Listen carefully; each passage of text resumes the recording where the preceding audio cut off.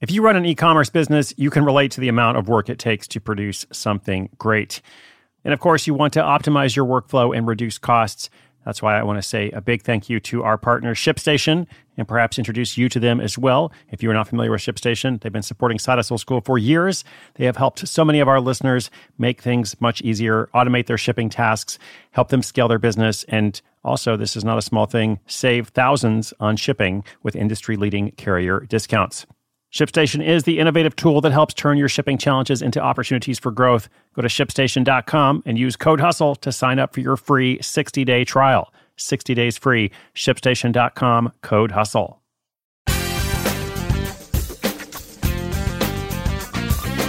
Hello, what's up? Welcome to Side Hustle School. Welcome as well to the Ides of September. It is the 15th of September. I don't think the Ides of September are really a thing. That's just something that happens in March. But the way 2020 has gone, I figure everything else is up in the air. So here we are, middle of September. And today we're also going to talk about something mysterious and unusual, but in a much better way than 2020 has been. Now, this is all about magic today. Dissatisfied with the slow innovation in the magic community, two magicians and lifelong friends create their own online retailer. This store goes on to become an industry leader, now employing other magicians and raising the standard of e-commerce in the world of card tricks and disappearing national landmarks. What can I say, folks? This is where the magic happens. The story is called Magicians Open Enchanting Online Store, and that story is coming right up.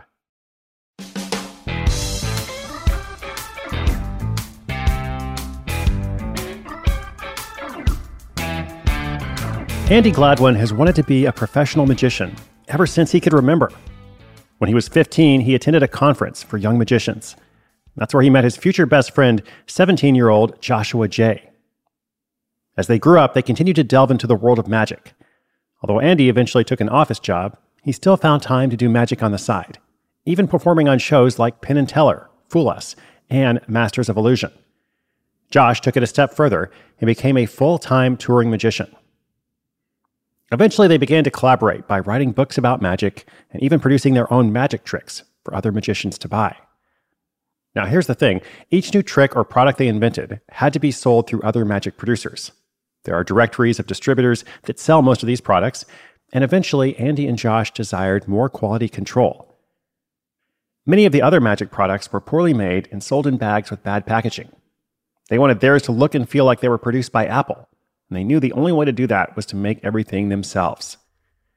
This was all back in the early 2000s, and many brick-and-mortar magic shops were closing. The change left many magicians without access to the magic products they needed. So Andy and Josh wanted to solve that problem too.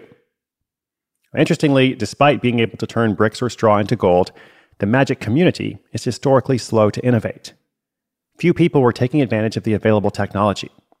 And that's when the two friends decided to create their very own online retailer called Vanishing Ink. You get it? Vanishing Ink. They launched in 2009. After 6 months, they had so much growth that Andy had to take a leave at his office job, and Josh decreased his travel for his performances. Andy asked his boss if he could go back to work part-time, but he was turned down. While this was upsetting at first, he says now that it ended up being a blessing in disguise, because if he hadn't been rejected, he wouldn't have been able to grow the business in the same way. When the friends first started Vanishing Ink, they were focused on hacking the industry. They realized that most products all came through the same wholesaler in Sacramento, California. They found a fulfillment company nearby and convinced them and the wholesaler to do daily pickups and ship out their orders. This way, they offered same-day shipping without ever touching the product. While that process was a great way to be lean and not invest in stock, the downside was they were only ever as good as the companies they worked with. After about 2 years, other magic shops began to take notice of this process and started to replicate it. This was frustrating at first, but it caused them to move forward and grow in a different way. For their next trick, they made the fulfillment center disappear. Instead, they recruited a team and bought their own warehouse. And to this day, the friends still run their business through that warehouse. Since then, Vanishing Ink has grown tremendously.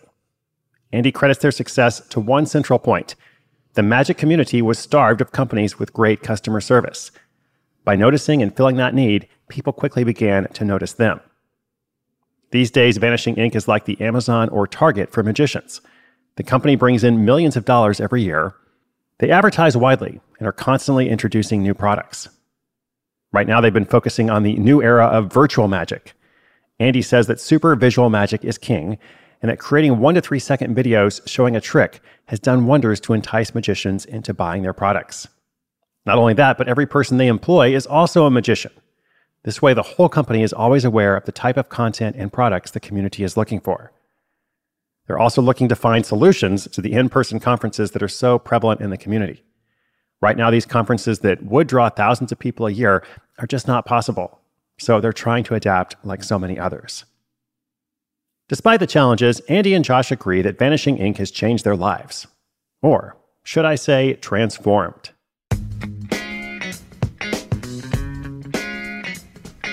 Before we close it out today, I've got some interesting magician facts, fun facts from the world of magic.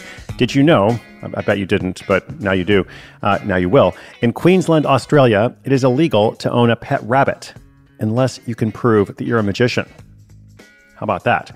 Also, at the 1988 Magic Championships, which, it's kind of like the Olympics, a magician was disqualified because his performance was so astounding that the other magician judges thought he must be cheating. He then performed the same act 3 years later, this time letting the judges shuffle the cards, and won.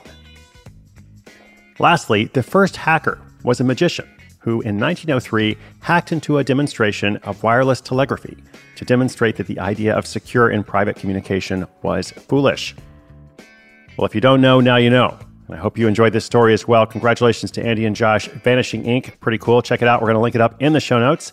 Inspiration is good, but inspiration with action is better. Those show notes are at sidehustleschool.com/1354, episode 1354. It's the Ides of September, but much more is on the way. Thank you so much for listening. My name is Chris Guillebeau. This is Side Hustle School.